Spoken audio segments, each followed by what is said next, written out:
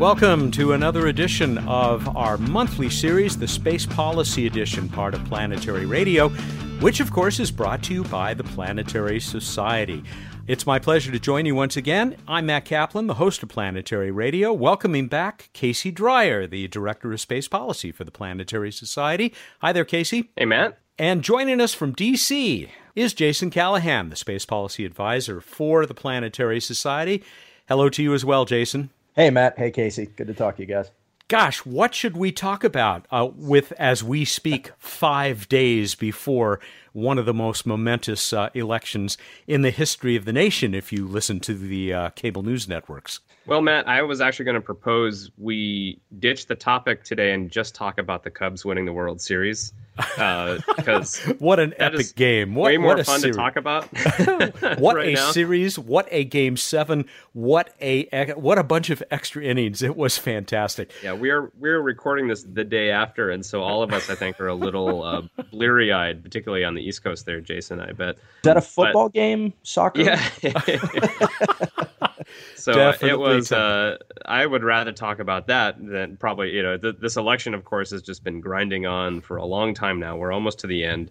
But we thought here at the Space Policy Edition that we should probably discuss to some degree both primary candidates' thoughts on space policy and what NASA would look like under a Trump or a Clinton administration to the best of our abilities, since, of course, we don't have a ton of information out there. And this is not something that has been ignored by you or Jason or the Planetary Society, which has some great resources online, which, Casey, can you say a word about those before we jump into this? So we've tracked every statement made by both Trump and Clinton in the entire campaign, and you can go and see everything that they've said, and as well as every statement put out by their campaign to questions submitted by Space News and some op-eds that they've published at planetary.org/election 2016.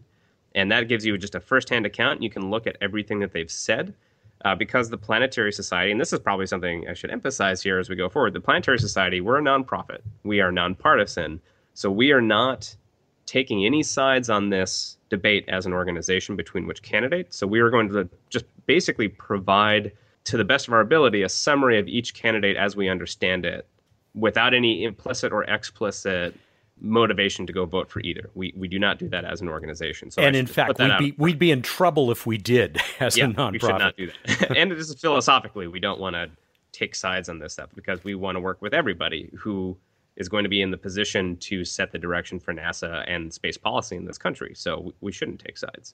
So anybody who thinks they hear a slant in the conversation to follow, I am hoping that right to me. And I'm hoping, of course, that we will get roughly equal numbers saying, why were you pushing candidate X over candidate Y, and then we'll know maybe we got it about right. That's the best we can do, folks, so an apology up front. But we'll keep it as fair and nonpartisan as possible. And if you think that this kind of stuff that we're doing, what Casey just described that you can find at planetary.org, and conversations like the one that we're having now, are worthwhile, and you, as not just a policy fan, but a space fan, think this is worthwhile, well, won't you consider joining us and standing behind all of this by going to planetary.org/membership, and you can actually become a part of all of the stuff that we're up to, not just this, but Light Sail and all the other wonderful things that the Planetary Society is up to. Okay, that's it for the commercial. Gentlemen, let's go through this more or less broad issue by broad issue before we then go into a discussion of how policies are formed by campaigns. And maybe a little bit, Jason, I know that you're kind of a historian of NASA transitions in the past, and that may inform what we can expect for the future. But let's start with those issues. I want to give credit to Space News here because they have done a pretty good job, wouldn't you guys say, of doing the best they can to bring us the positions of both candidates and their campaigns? Yeah, absolutely. We saw both have been featured op-eds from policy advisors in the Clinton and Trump campaign. And we've also seen a series of questions that they posed to both campaigns, which both were answered, so you can kind of compare directly on specific issues. And they're definitely the best example of that I've seen in this entire campaign of getting some statements from the candidates on the record. So good props to Space News on that. So when you're done reviewing what we've provided at planetary.org from the Space Advocate, you can take a look at Space News as well. Why not?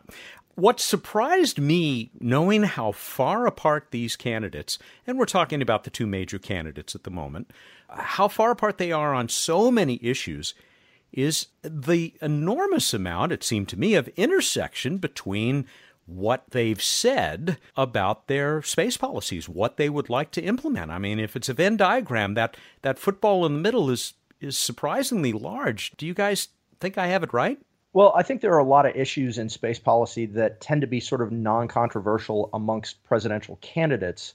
I think that the real differences are actually very contentious. They just don't talk about them as much. So it's a lot easier to talk about the positives than it is the negatives. And I think that's what we've seen a lot of, which is fine. But we'll go through each of these issues and sort of lay out the context behind them.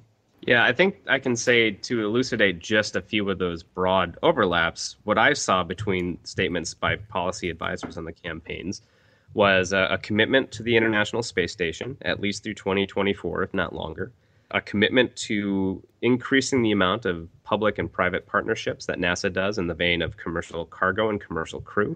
As a side note, I think, and we can talk about this, I think that's actually the biggest development compared to when Obama took office 8 years ago, that this is now being talked about on both sides of the aisle as a no-brainer. And that's been a big change, I think, in policy.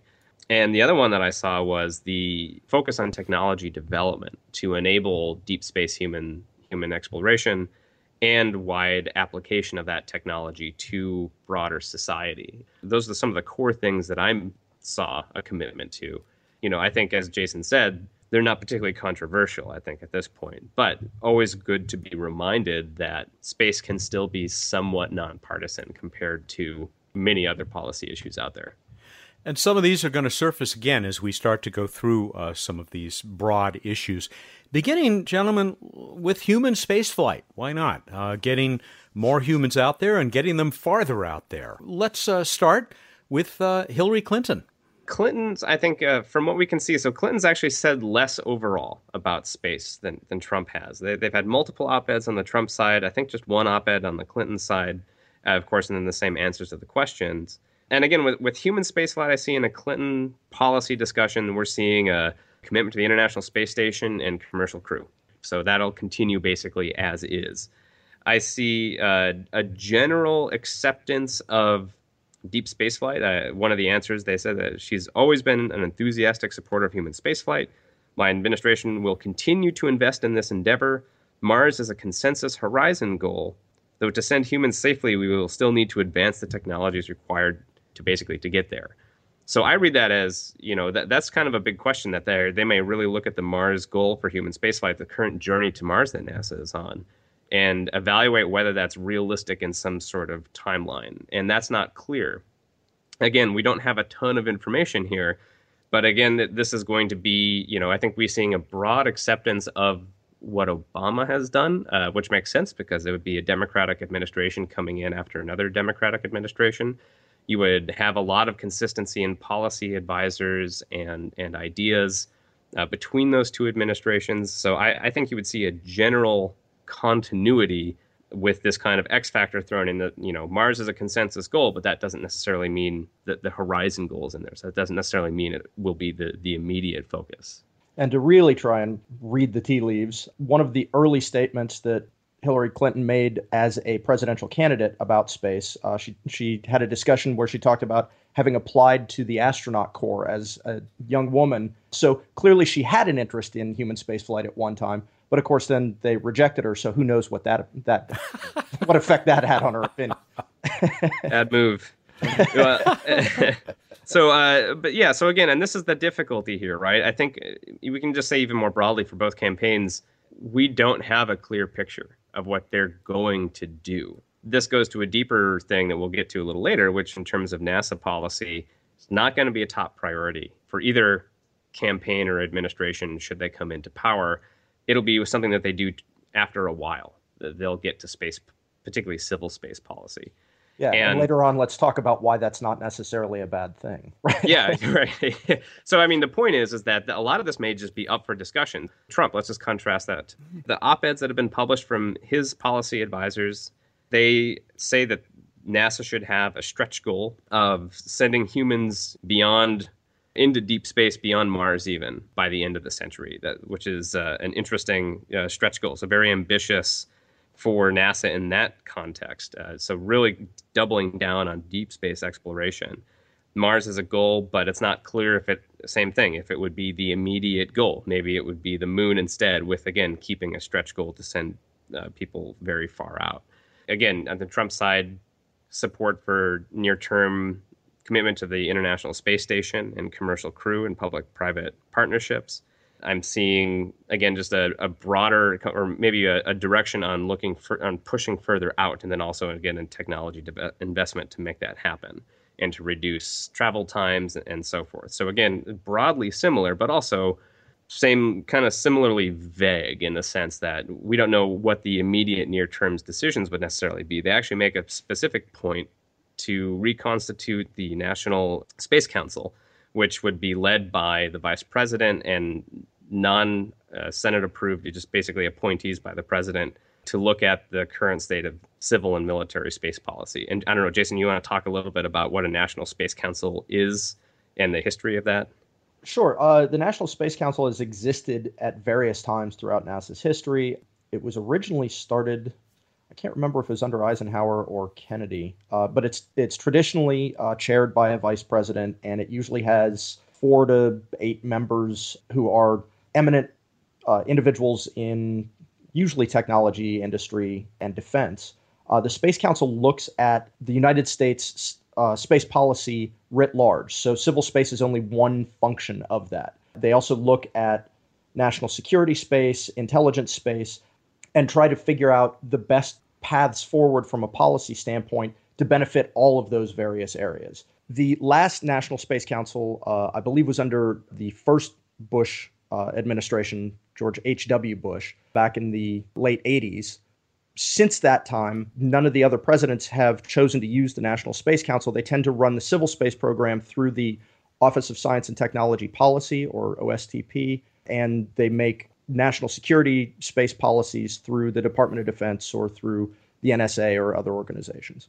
And Obama even, sometimes they'll just constitute a blue ribbon panel for certain questions. That's what the Obama administration did. Looking at the Constellation program, they had an independent review panel, a presidential blue ribbon panel, analyze that and put out a report, as opposed to doing some sort of National Space Council systematic way like that. Yeah, and that certainly wasn't unique. For human space flight alone, right. I think there have been something like 11 of those blue ribbon panels over the years. So. Our friend and colleague John Logsdon talks about this series of blue ribbon panels that works very hard for over some period of months, and then too often very little happens based on their recommendations.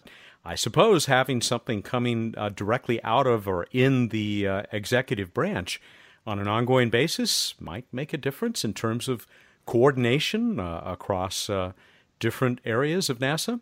Well, it's not just executive branch, because don't forget, NASA is itself an executive branch agency, right? And the NASA administrator is an executive branch appointee. I think the National Space Council gets a little bit of extra heft, at least on paper, because you have the vice president heading it, which is what the Trump team called for. Theoretically, that would carry extra oomph within the White House if there's a good relationship between the president and the vice president in terms of defining policy. It's kind of unpredictable, and a lot of this is, I think, going to depend on individual relationships and individuals' interest levels. And Mike Pence has said good things about NASA in the past, and Newt Gingrich is on Trump's advising team. He was a big space supporter. Robert Walker himself was a previous a congressman, but also was the chair of the House Science Committee that helped write NASA authorization bills. And so you have some level of interest from people associated with the campaign. And ultimately, though, I think a lot of this attention to NASA is going to come down to the personal fondness or personal interest of the president themselves, or he or she will decide to spend political capital as they see fit, and whether NASA kind of rises up to that top of their interest level is really going to alter what we're seeing here and how it moves forward in the next 4 to 8 years.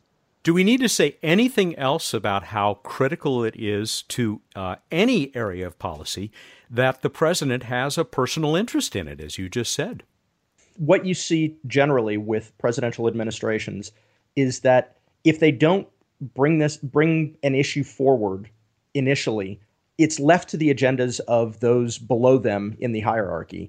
And those agendas rarely collude around space, right? It's very, very rare that you see space rising to the top of a cabinet member's agenda or, and quite frankly, generally speaking, the administrator of NASA doesn't have as much clout as, say, Joint Chief of Staff, right? So it's hard for NASA to get traction without some high-level support from the administration. That said, the president then also must continue that support. What you see more often than not is that a president will make a speech that touts NASA or touts some new movement within NASA, some new program at NASA, and then you hear nothing from that president for months or years afterwards, and the program just sort of atrophies as other interests within the government sort of slowly eat away at their budget. It really requires a concerted effort from a president to push a major effort in space. Jason, I'm concerned that you're implying that concern about where we're going with space exploration and development is not going to change the results of this election. Well, as we have seen from public opinion polls for 40 some odd years, public opinion on space tends to be a lagging indicator. People are very, very happy when we accomplish something, but when we start talking about spending lots of money to develop a program in order to go somewhere, people tend to be less interested in doing that. And that's true of basically any program that doesn't directly impact national security or an individual's pocketbook. So it's not surprising, other than small groups like the Planetary Society, who have wonderful, ardent supporters who write their congresspeople and write their president about space. The population at large generally doesn't move the needle one way or the other on these issues. The classic phrase is that support for NASA is a mile wide but an inch deep. Right. And wherein people are generally fond of it. I think, just to put it more at a basic level, the way I think of it is that there are very few, if any, single issue space voters. Right. I mean, there are single issue voters for Second Amendment rights, for abortion, for climate, a variety of issues. Space is not one of those. And I wouldn't even call myself a single issue voter for space. Right. Yeah. And I do this all the time. And so I think that also then drives the politics. Right. This is why space tends not to surface to the top, because it's, as Jason said, it's not a big political, it doesn't engage people as directly as much. It's a little different in states like maybe Florida, right? A swing state and has a substantial presence for space infrastructure and spending. But those are exceptions, and you don't see that focus as much. And so we have this situation where, the White House is it kind of has to deal with NASA. We'll have some nice ideas about it. And then the big question is, the X factor is, what's the attention level and energy from the president on down on implementing change or even sustaining an existing program? Yeah, and I should probably clarify as well, when I was giving my little speech there about the necessity of presidential support for programs, what I was really referring to was programmatic change. I think that you can still do big things in space without necessarily the strong support of a president. It's more difficult, and the change is more gradual. Is there more that we need to say about the ISS to contrast these candidates?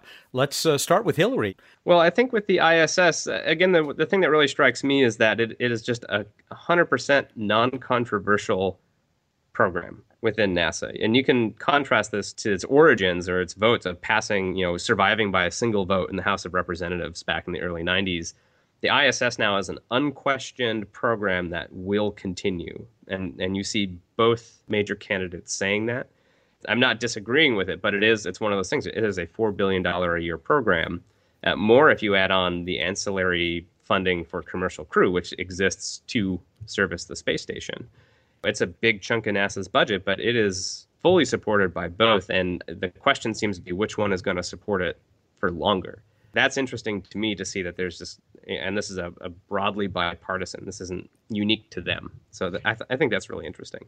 Yeah. And again, though, if you look at that, I mean, Congress has already agreed with the White House to support ISS through 2024. So a new administration walking in the door and deciding that they didn't want to support that until 2024 would actually be going up against interests in Congress.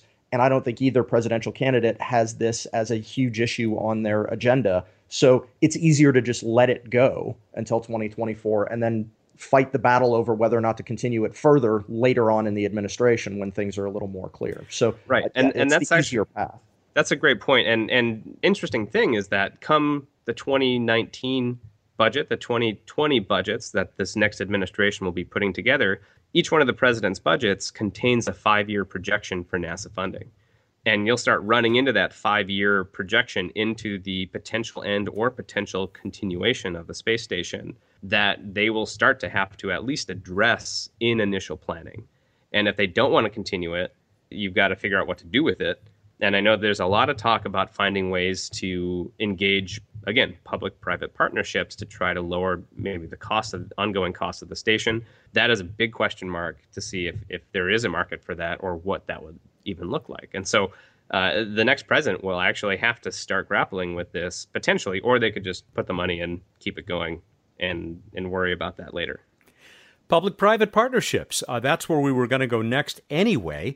There are spokespeople for the campaigns on both sides who seem to be saying, why would we allow this $100 billion investment fall in the ocean? Should we be trying to get commercial entities to take more of a role on the International Space Station? Is this another point of agreement as we head into this public-private partnership zone? I think it's an area of agreement at the moment, just because, again, it's very non-controversial and there are no details to this plan. So when you talk about a public-private partnership, what you're talking about is government investing early to help industry come up with the technology, the capabilities, and the market necessary for them to then take over whatever the activity is. And at the moment with the International Space Station, it's totally unclear how you get from point A to point B. I've seen no convincing market study that somebody could take over a $4+ billion operating budget and make a profit on that without NASA paying them to do it. So it's a really interesting question. And, it's not supposed to be a public-private partnership. It's not supposed to be an instantaneous transfer. You gradually move from mostly public investment to mostly private investment. But we haven't even taken those first steps yet. You've got some organizations like CASIS that manage some of the science that's being done on the International Space Station. That's an interesting model to sort of start with, but it's not at all clear whether or not the government investment could be handed off to industry at a profitable level between now and 2024. That's not a lot of time. Yeah, and CASIS is helping to coordinate some terrific science and research that's being done on the station. But is it a $4 billion proposition? Yeah, it's a big question. So, and that's what the next administration will really have to grapple with ISS. And there's a good article by Jeff Faust at Space News looking at this as a long-term transition that's going to be happening with the next administration. And we'll link to this in the show page. But he has quotes from Rudy DeLon, who works at Center for American Progress, which is a left-leaning think tank, and then Robert Walker, who is actively advising the Trump campaign on space issues. And both of them seem to generally agree that they're not going to just dump the ISS into the ocean. And so there's interest on both sides, but as Jason pointed out, it's not clear how you get to that point. They probably should start figuring this out pretty soon. Notably, I think Walker says in this article here that he references 2028 as if they're already going to kind of de facto extend it to its existing lifetime, or rated lifetime of 4 more years beyond 2024, which is an interesting question because you got to get the international partners to agree to that extension as well. And let's not forget that you've got companies like Boeing, SpaceX, and Orbital ATK who are very interested in keeping this program going. We also shouldn't forget that that's going to become a kind of creaky machine up there after a while. Space takes a toll on machines, and that may enter into this as well. Well, by 2024, it'll be a quarter century old. Yeah. That's a long time to be in space. That's older than most satellites last, and this has people aboard, right? So older than any car I've ever had. Where else do we need to go with this discussion that focuses on public-private partnerships? Again, there seems to be agreement that we need to keep pushing this. We've seen on the Trump side from their advisors here in their op-eds, they basically call out as, why are we duplicating efforts in government and in private industry to create, particularly they say, launch vehicles? To me, this reads as a critique of the Space Launch System, right, which is managed in an old school government contract, Orion, old school government style contracting, as opposed to, SpaceX and Blue Origin now are saying that they intend to develop very heavy lift rockets beyond the Falcon Heavy, right? Your interplanetary transport system on SpaceX side and your new Armstrong rocket on Blue Origin side. You also have the pseudo kind of quasi-government relationship with United Launch Alliance, with the Atlas and Delta rockets. And Robert Walker's notably talked quite a bit about privatizing big portions of space in terms of launch vehicles. I think you'll see much more interest on that end. However, I would say that the Republicans in Congress are generally much more supportive of Space Launch System. And this is an extra thing we should consider, too. Our last episode, we talked all about this Senate bill, the NASA Transition Authorization Act of 2016. That was sponsored by Republican Ted Cruz from Texas, co-sponsored by Republican Marco Rubio, who has a decent chance to stay in office as a senator for another 6 years. Multiple other Republicans on that, as well as Democrats. And that was a bill that very much supported the program of record to continue building the Space Launch System, continue building Orion, keep Mars as the focus.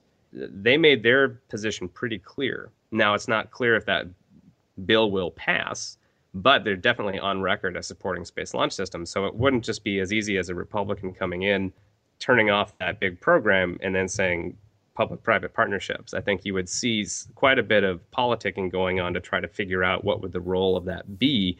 This is always kind of at the core of the Space Launch System. It exists for a reason, right? They tried to do this 8 years ago, to turn off NASA's big rocket program, and Congress was very adamantly opposed to that. So I don't see the fundamental politics of that changing, no matter who becomes president.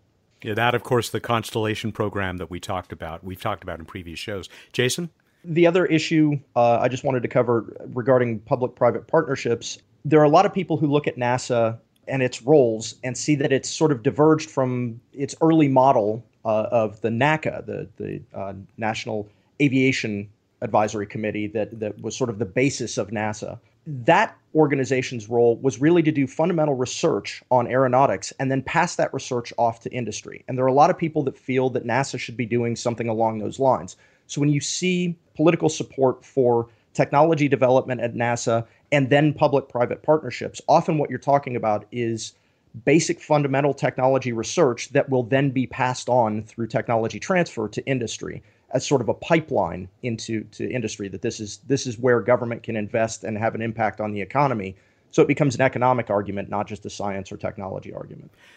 I want to note that while most of the talk about support for public-private partnerships in space stays pretty close to home, low Earth orbit, there are, from SpaceX and others, some talk about going beyond. And it was only just this morning I saw announcements from Planetary Resources, the people who hope to mine asteroids someday, about a big investment from the government of Luxembourg that may enable them to do the first commercial asteroid mission sometime in the next, I think they said by 2020, they're hoping for. So, who knows? Maybe public-private does have some promise beyond 200 or 300 miles above our planet.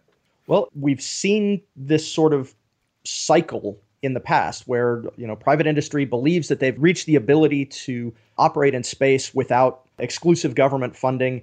And then it turns out that space is really hard and the companies all sort of disappear over time. I think that this is actually a really interesting cycle because we're seeing people actually building hardware and getting to the point where they're able to put it into space. So we're sort of in uncharted territories. Let's move on, gentlemen, to space science, which covers an awful lot of ground, the universe, including our own planet. How about the position of the Clinton campaign on the continuing search for understanding our universe and ourselves? Well, if you look at Jim Kohlenberger's op-ed, and he's the space advisor for the Clinton campaign, who was also formerly a chief of staff at the White House Office of Science and Technology Policy under Obama. One of his main focuses in that op-ed is on earth science and climate change science, very enthusiastically supporting that. Obama's NASA, one thing that it definitely did do was prioritize earth science and funding. And we've seen nearly a doubling in budget since Obama took office of earth science. And it's been the one science that's done very, very well. That fits in, I think, it's a great example of how earth science fits into the broader political priorities of the Obama White House. And a very similar set of priorities I would expect from a Clinton White House, obviously very concerned about climate change and NASA, being able to provide a unique data set that helps scientists understand the changing climate. You see kind of a more standard discussion of earth science on the Trump side, which echoes a lot of the Republican opinions about this, which is that NASA should focus on deep space and let other federal agencies handle earth science or earth observations. Particularly, they tend to talk about NOAA, the National Oceanographic and Atmospheric Administration.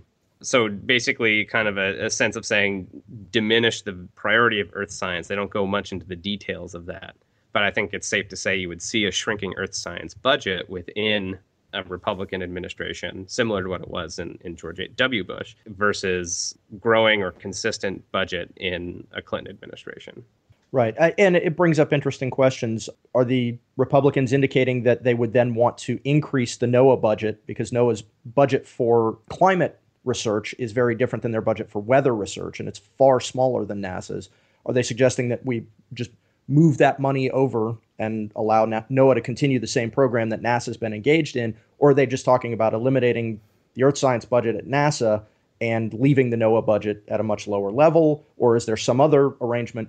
These are the kinds of details that are totally unclear from these policy statements, which is fairly par for the course at this point in the presidential campaign. Just to hook it into our last discussion, I know that one of the potential ideas there is that maybe private companies would collect this data on their own Earth observation satellites in addition to, or instead of NASA. So that, and again, that's not clearly worked out, right, but that is one of the things that they tend to mention on the Trump side. So that, sure, that's a potential option in there. But I think that this is one of the core things that is not bipartisan anymore. Is earth science, unfortunately, has become very politicized over the years. And I think this is one of the areas definitely would see a significant divergence between the campaigns. Other sciences at NASA, very much less ink spilled on those, which is probably generally good. That means they're relatively uncontroversial between both parties. You would probably see things like planetary science and astrophysics rise in priority if NASA's goal is to focus on deep space under a Trump administration. It's not clear because neither candidate spelled out what the overall budget for NASA or for the science portfolio should be. And neither one has said, is the current budget enough or not enough? It is kind of very much a to be determined level. And that's a much bigger issue, which is if you have generally a shrinking amount of discretionary spending to keep government functioning, NASA probably won't maintain its overall budget.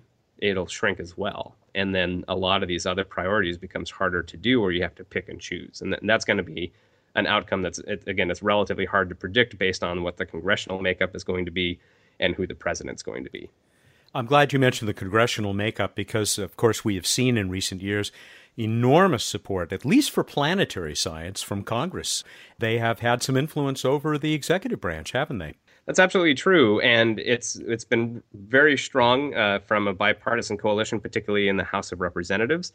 The problem is that it's hard to do long-term program planning when you have to depend on an act of Congress every year. I think a lot of folks have noticed that Congress it's getting harder and harder for them to do even the most basic levels of work, right? It's just even passing a budget every year, which they have to do, has become this big drawn-out political battle. So NASA can't plan for their 5-10-year missions here if they depend on these annual kind of bumps in the planetary budget, for example. Like you fix that by having more of an alignment between the White House, who says this is a good budget for planetary that the Congress will agree to, and you can plan for that no matter what happens. Right now we have this disconnect, and that's made it very difficult. I think we'll probably get into this later in the segment. The function of this actually dates back to a legislative change that was it was voted on in 1974, enacted in 1976, that changed the budget procedures in Congress and also the fiscal calendar for the government's fiscal year. It moved the beginning of the fiscal year to later in the calendar year. And the reason for that was with the original budget year starting earlier in the calendar year, an incoming Congress basically operated on the previous Congress's budget for a full calendar year.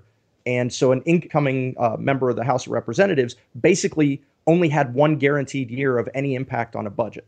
The interesting result of this has been that the budget request that the president puts out is supposed to come out in February. The new president will be inaugurated in January. So you have a very truncated amount of time for this new administration to formulate their budget or have their stamp put on, the president's budget request. So inevitably, in an election year with a change of administrations, the next budget that will come out won't come out in February. It'll be months late. So we'll end up with a truncated budget process in Congress, which won't help anything either. All of these timelines start compressing very, very quickly, making what's already a contentious process even more difficult. I bet you're right that this will come up again as we talk about past transitions and how that has affected NASA and the direction for space. The only other one that I want to bring up here is one that we've already touched on quite a bit. I don't know if there's anything else to say about the technology development role of NASA. I mean, in getting to Mars, of course, NASA has identified, 6 technologies, key technologies? Not sure I have the number right, that we're going to have to figure out if we want to get people out that far.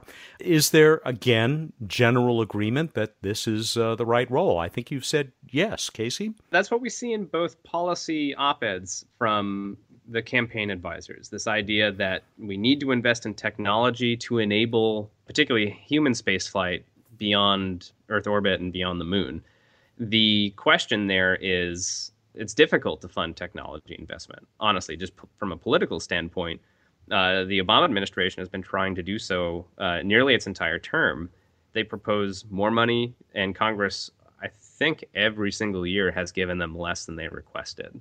I know people sometimes in the space industry joke about technology funding as they call it the bank of technology, because when any other program blows its budget, you go to the bank and take a withdrawal from the technology funding because you tend not to have a single program, right? A technology is you're doing lots of low-level research, hammering out ideas, maybe flying some test things, but it's not it's not a rocket, it's not a spacecraft, it's not a building or something, right? It's much more conceptual, and so it's kind of easier to take money from it underfunded because you don't immediately see any sort of consequence from it, right? It's nice to see both candidates talking about, well, we need technology. Maybe you can reduce the travel time from humans to travel to Mars, for example, or obviously deep space closed-loop life support, radiation mitigation, who knows? And both candidates generally talk about making sure that NASA investing in technology, that they then be able to use that technology for broad social benefit. I think that's a very uncontroversial statement, and that's been said, I think, for many, many years. The problem with technology is that it's an investment in the future, but government inherently is about the needs of the now. Any money that's being invested that you're not going to see the return on that investment for quite a long time, it's a lot easier politically to say, we can put that off. We can kick that can down the road. We need those resources for this project now that's going to give us return immediately. That's why it turns into the bank of technology. It's interesting. You mentioned 6 technologies identified. I think you're 6 or 8, something like that, for the human space flight to get out to Mars. The Space Technology Mission Directorate at NASA actually has hundreds of technology development programs at very, very low levels. Each one of those has its own little constituency. Many of those programs are actually sort of forced upon NASA in appropriations or authorization bills by members of Congress, that have an interest in a certain project in their district. So it's difficult to really sort of rope that into a coherent strategy. I think NASA's done a really good job with the constraints that they work under. But there wasn't a technology mission directorate at NASA for many years. The Obama administration restarted it, and for the first 2 years that they opened the STMD, Congress gave them no money to invest in this directorate. Congress was much happier spending money in technology development in individual programs throughout NASA. So it's really difficult to keep that kind of an initiative going just from an executive standpoint. And that's a great example of whether there's going to be a clear vision from the executive administration, the leadership, that has clear marching orders all the way down the chain to NASA and the Office of Management and Budget, and also working in a way that Congress is going to be happy with. Again, it's very difficult to predict at what amount of attention this is going to get. I do have a relevant passage here that I'll just leave with from the Clinton answer to these questions posed by Space News, saying that we must increase investments in science, technology, and infrastructure, and STEM education and public outreach to ensure NASA continues to capture our imaginations and so forth. So there I see this more broad sense of what NASA is to a Clinton administration, right? It's not just sending humans. I think that's actually kind of an interesting, maybe philosophical difference, reading the entrails here, parsing your tea leaves, or whatever metaphor you want to use, where from the Trump side, I see that it's our duty to send humans to explore the entire solar system as our goal. We have to push deep out there and focus on that as the driving force. And on the Clinton side, you see much more of this broad social good of NASA and investing in that aspect of it, and the science return technology that you then are broadly applicable to society, and also STEM education, which is one of the core, more practical values that NASA benefits us. If I had to choose some sort of fundamental difference between the two campaigns, I think that's what I would choose, this kind of philosophical shift of what is the role of the space program. Casey, I don't think those tea leaves that you're looking at or those entrails are telling you who's going to be the next president of the United States, though some people listening to this may have an advantage over us doing this 5 days before the election. Nevertheless, both of these candidates have scores of people on their transition teams who are coming up with how they're going to run the country. Space may be pretty far down the list. I mean, you got defense, you've got foreign policy, the economy, education, endless issues. Let's talk about how policy is formed, how it comes together. I think that there's probably no more fascinating topic that we'll cover today. Just to start with, Matt, you mentioned that there were scores of people on the transition teams for both candidates. It's interesting to note that it's only been in recent years that that's been congressionally mandated. It's now law as a presidential candidate 60 days before the election that you form a transition team. And the reason that that law came into place is that Congress was noticing, everyone in the political realm was noticing, that administrations that did not form these transition teams early enough had massive difficulties in keeping the federal government running when they first started. You need a good 90 days of understanding what the issues are at each of the agencies, understanding who the personnel are, just figuring out what the phone numbers are of the people that you need to talk to. And that can take a lot of time, shockingly, in a bureaucracy. So it's now a federal law that you form your transition team long before you even know if you're going to be transitioning your administration into a position of power. From there, once a president is elected, so after the elections next week, that transition team will actually go into action. They will start setting up offices, if they haven't already, at each agency and start handing out what the new policy directions are and working with the heads of the agencies, working with the high-level political operatives in each of the agencies to start enacting the president's agenda. But those plans have been formulated, hopefully, earlier at a high strategic level. But now, we were talking earlier about how do you enact your technology plan for NASA? How do you enact your public-private partnership policy for NASA? Well, now you're at the point where the rubber hits the road. You actually have to start forming those policies with the agencies that'll enact them. And no matter what position you take, whatever policy you want to put in place, you're going to have external forces, and I would include Congress in that, but also companies that have a vested interest, and even groups like the Planetary Society who may want to have some influence over it. Absolutely. You'll have lots of people trying to influence the policy to the direction that they would like to see it go. But it's not even just external. Even within the agencies, there are people who have their own agendas and their own desires to see their programs or their projects move forward. So you'll have pushback on some of these issues within the agency. And this is why communication is absolutely imperative. Policy is not a top-down directive. Policy is very much a negotiation between all the interested parties. If you just dictate what you want done to the people below you and expect them to enact it, it's probably not going to end up looking the way you wanted it to look, right? But if you have them on board, if you work with them, you meet their needs in order to move your policy forward, it's a far more successful recipe for enacting policy. And something we should just be clear here, too, when we're talking about NASA and space policy, these are going to be relatively low on the priorities of the transition. I'm trying to think how many months it was in the Obama administration before Charlie Bolden was even nominated, but it was at least 6 months or something like that. It was pretty close. I think it was 4.5, 5 months before his nomination, then about a month or 6 weeks before confirmation. So yeah, it took a while. Yeah, and the Senate has to confirm the NASA administrator and the deputy administrator. You have this whole thing of what's called, in a sense, political appointments. So the president gets to appoint thousands of people in the federal government to help enact their agenda. So they have to, find those people, vet them, position them, and then some of them, not all of them, but some of them then have to be approved by the Senate. It's really going to depend on the makeup. If you have a hostile Senate or if you have a friendly Senate, how quickly you can get your nominees through. Finding people at what priority. Usually, I think, as Matt said, you're going to focus on State Department, Department of Defense, some of these big parts of government first. Rightly so, I guess, I would say. And to start getting your people into those positions, right? And so you transition, and then there's all just the mess of transition and learning all these new jobs. You have a civil servant workforce that continues to work between administrations that have to learn what the priorities of the new administration is going to be.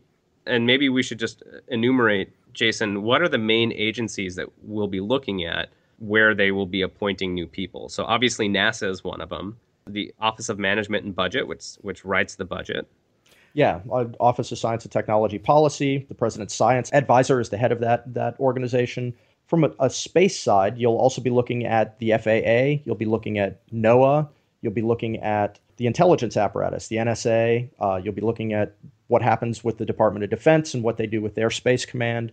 All of these will impact NASA in one degree or another.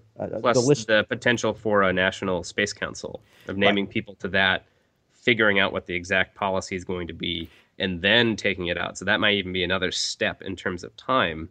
And in the meantime, NASA basically just chugs along with the last set of instructions it had, right? Unless something immediately comes down the line.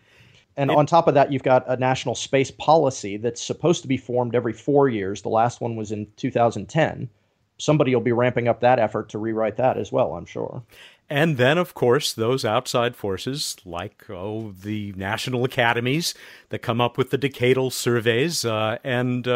God, it leaves me somewhat amazed that any administration is able to form any kind of coherent policy and put it into effect. It's a lot of work. Yeah. It's a lot of work. It's a lot of people. And this is why you kind of see it takes a couple of years for an administration to really find its speed, right? To just get used to those situations and get everyone in place, particularly, again, if you have a recalcitrant Senate who may not approve your nominees fast enough. So you might be working with deputy administrators. Jason, correct me here if I'm wrong, but when you have a transition from a different party transition from one president to another, usually what will happen is a lot of the political appointees of the previous administration will tender their resignations, and then they'll serve until they ask them to leave, or they might be asked to leave immediately, and then the deputy serves in their place or something. Yeah, like you will often have an acting administrator or an acting deputy administrator, somebody who is a civil servant at a fairly high level who will just hold that position, but doesn't really have the authority to enact new directions for the agency. Jason, can we learn from the transitions that have taken place over the course of history in this nation, and a substantial portion of that history now, looking at how space policy has fared through transition from one administration to another? It was really interesting. I started looking at this, getting ready for this episode. One of the things that I sort of noticed that had sort of slipped my attention previously is if you look at the past two presidential transitions from the Clinton administration to the George W. Bush administration, and then from the W. Bush administration to the Obama administration, what you saw with NASA was that the agency was actually in a fair bit of turmoil at both of those transitions. With Obama, you had the Constellation Project, which we mentioned earlier, was severely over budget and had issues both directly and indirectly related to the program. And the Obama administration, basically day one, came in and had to figure out what to do in order to put their budget proposal out. They had to figure out whether or not they were going to continue to spend money on this project. If they continued, it meant that they were going to have to spend a lot more money on this project or move the schedule much, much further out to the right. What they decided to do was enact this commission, this blue ribbon panel that Casey mentioned earlier, often known as the Augustine Commission. It was chaired by Norm Augustine. The commission came back with a series of 5 recommendations, and the administration took those and decided, one of the recommendations was that you cancel the program and start something else in its place. And that's what they chose to do. That took, I think it was October that the report came. So the president comes in January of 2009. The report comes out, I think, did the report come out in 2009 or 2010, Casey? I think it was 2010, actually, that it came out. So it took a long time to figure out what the transition was.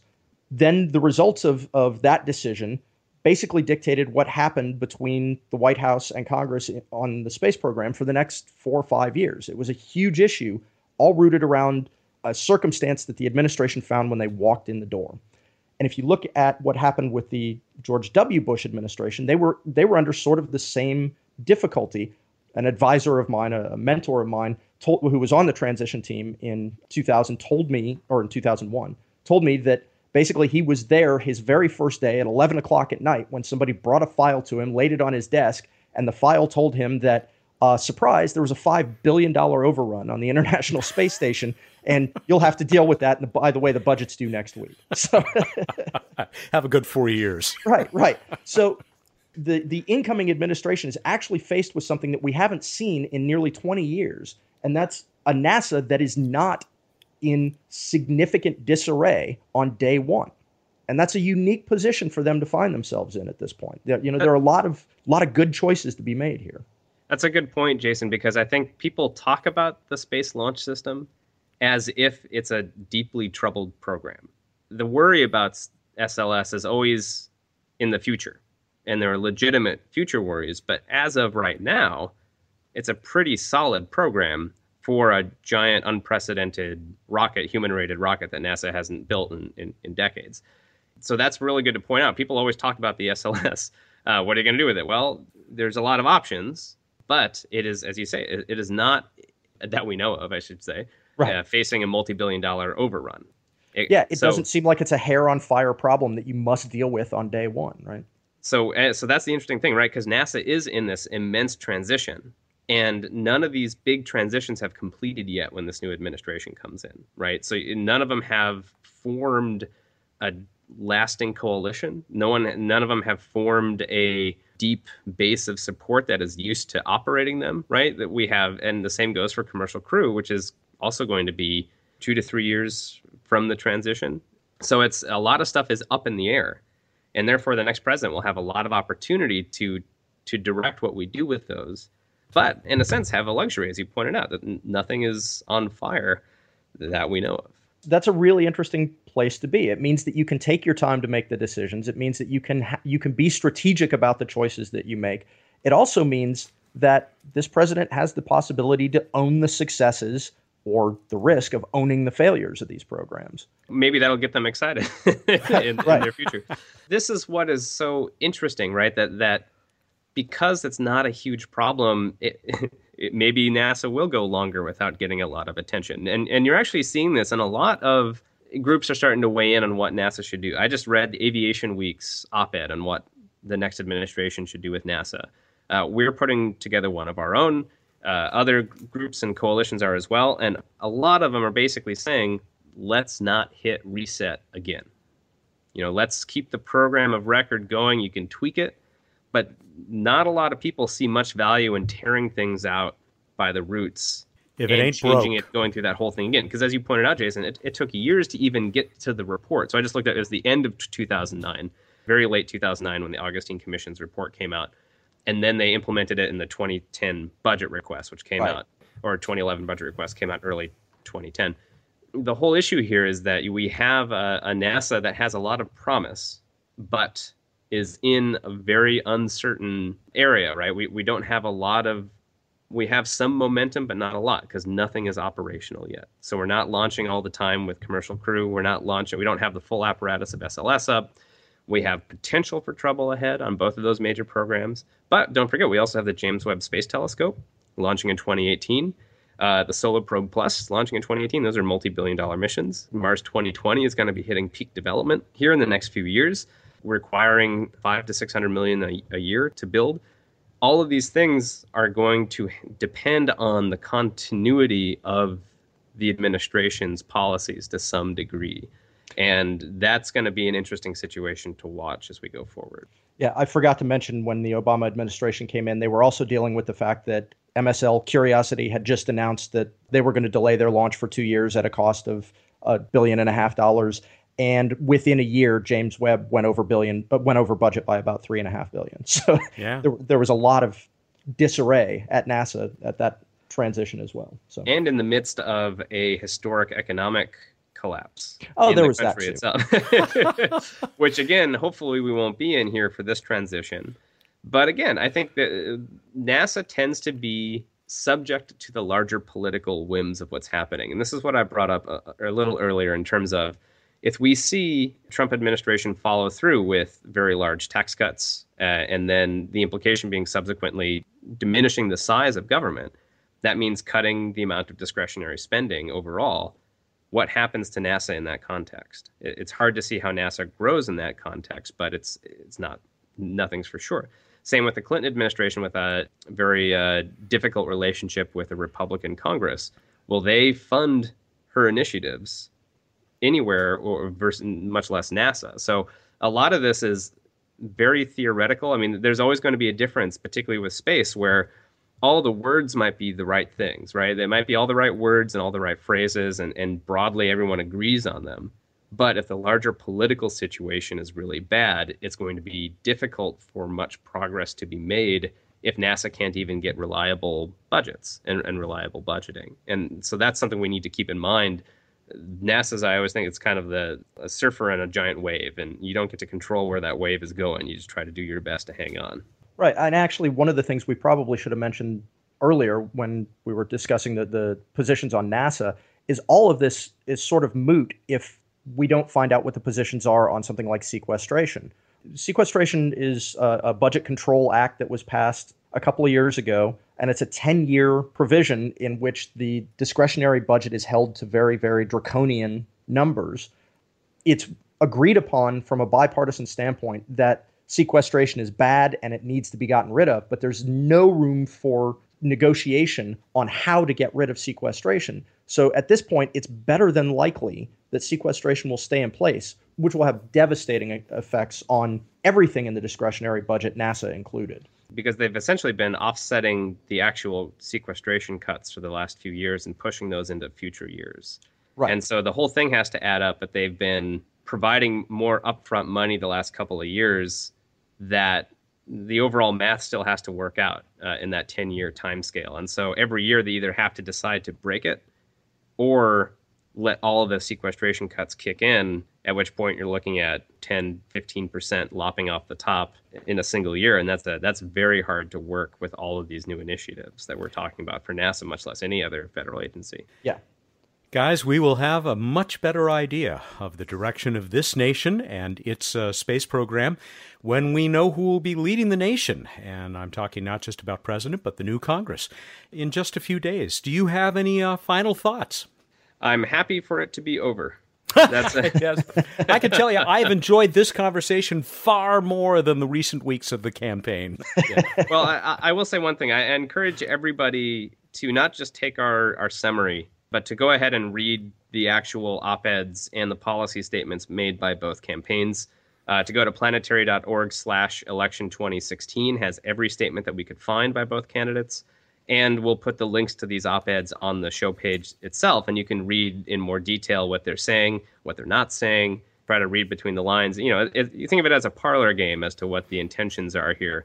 But again, it's part of understanding as a space advocate what people are talking about, who's informing them, what are some of the core ideas, because broadly, I think the philosophy will reflect the ultimate policy. And I think trying to understand and see how they're talking is important as well. And for those of you who are really, really interested in policy, we'll also post a couple of links to some books that discuss presidential transitions and the impacts that presidential policy has had on the space program over the years. I love it. I will just add this. If you are hearing this program, this edition of the Space Policy Edition, prior to the closing of polls in your time zone on Tuesday, November 8th, and you are registered to vote in the United States, then you better do so, because if you don't vote, we're not going to let you listen to the December edition of this show. Don't you agree, guys? Yeah, that's right. We will we'll put a strict voters-only policy on the SoundCloud account. That's right. It's illegal for us to have an opinion, but it's imperative. It's your responsibility for our listeners to have an opinion. Right. And after you take part in this great democratic experiment that is ongoing, that we call the United States, maybe even before, consider becoming part of the organization that brought you this program. That's the Planetary Society, of course, and all the details, including the incentives and the nice things that will happen for you and for the society if you do this, are at planetary.org/membership. We will be back on the first Friday in December, which happens to be December 2nd of 2016. Guys, we will, I'm sure, have much more to talk about. Once again, I have thoroughly enjoyed this conversation. Thank you, Matt. Thanks a lot, guys. This is a lot of fun. This is the Space Policy Edition of Planetary Radio, coming to you, as we said, monthly from the Planetary Society. We are thrilled that you have joined us. By the way, we have gotten a lot of great comments about past programs. Some of you would apparently would hope that we were just on all the time, Jason, Casey, and I, just talking continuously about space policy. I don't think that's going to happen, but we do care a lot about what you've said about this show, and particularly about the topics that you have suggested to us. If you've got some more to say, send it to Planetary Radio at planetary.org. That's Planetary Radio at planetary.org. Again, thanks for joining us, and we will see you on December 2nd.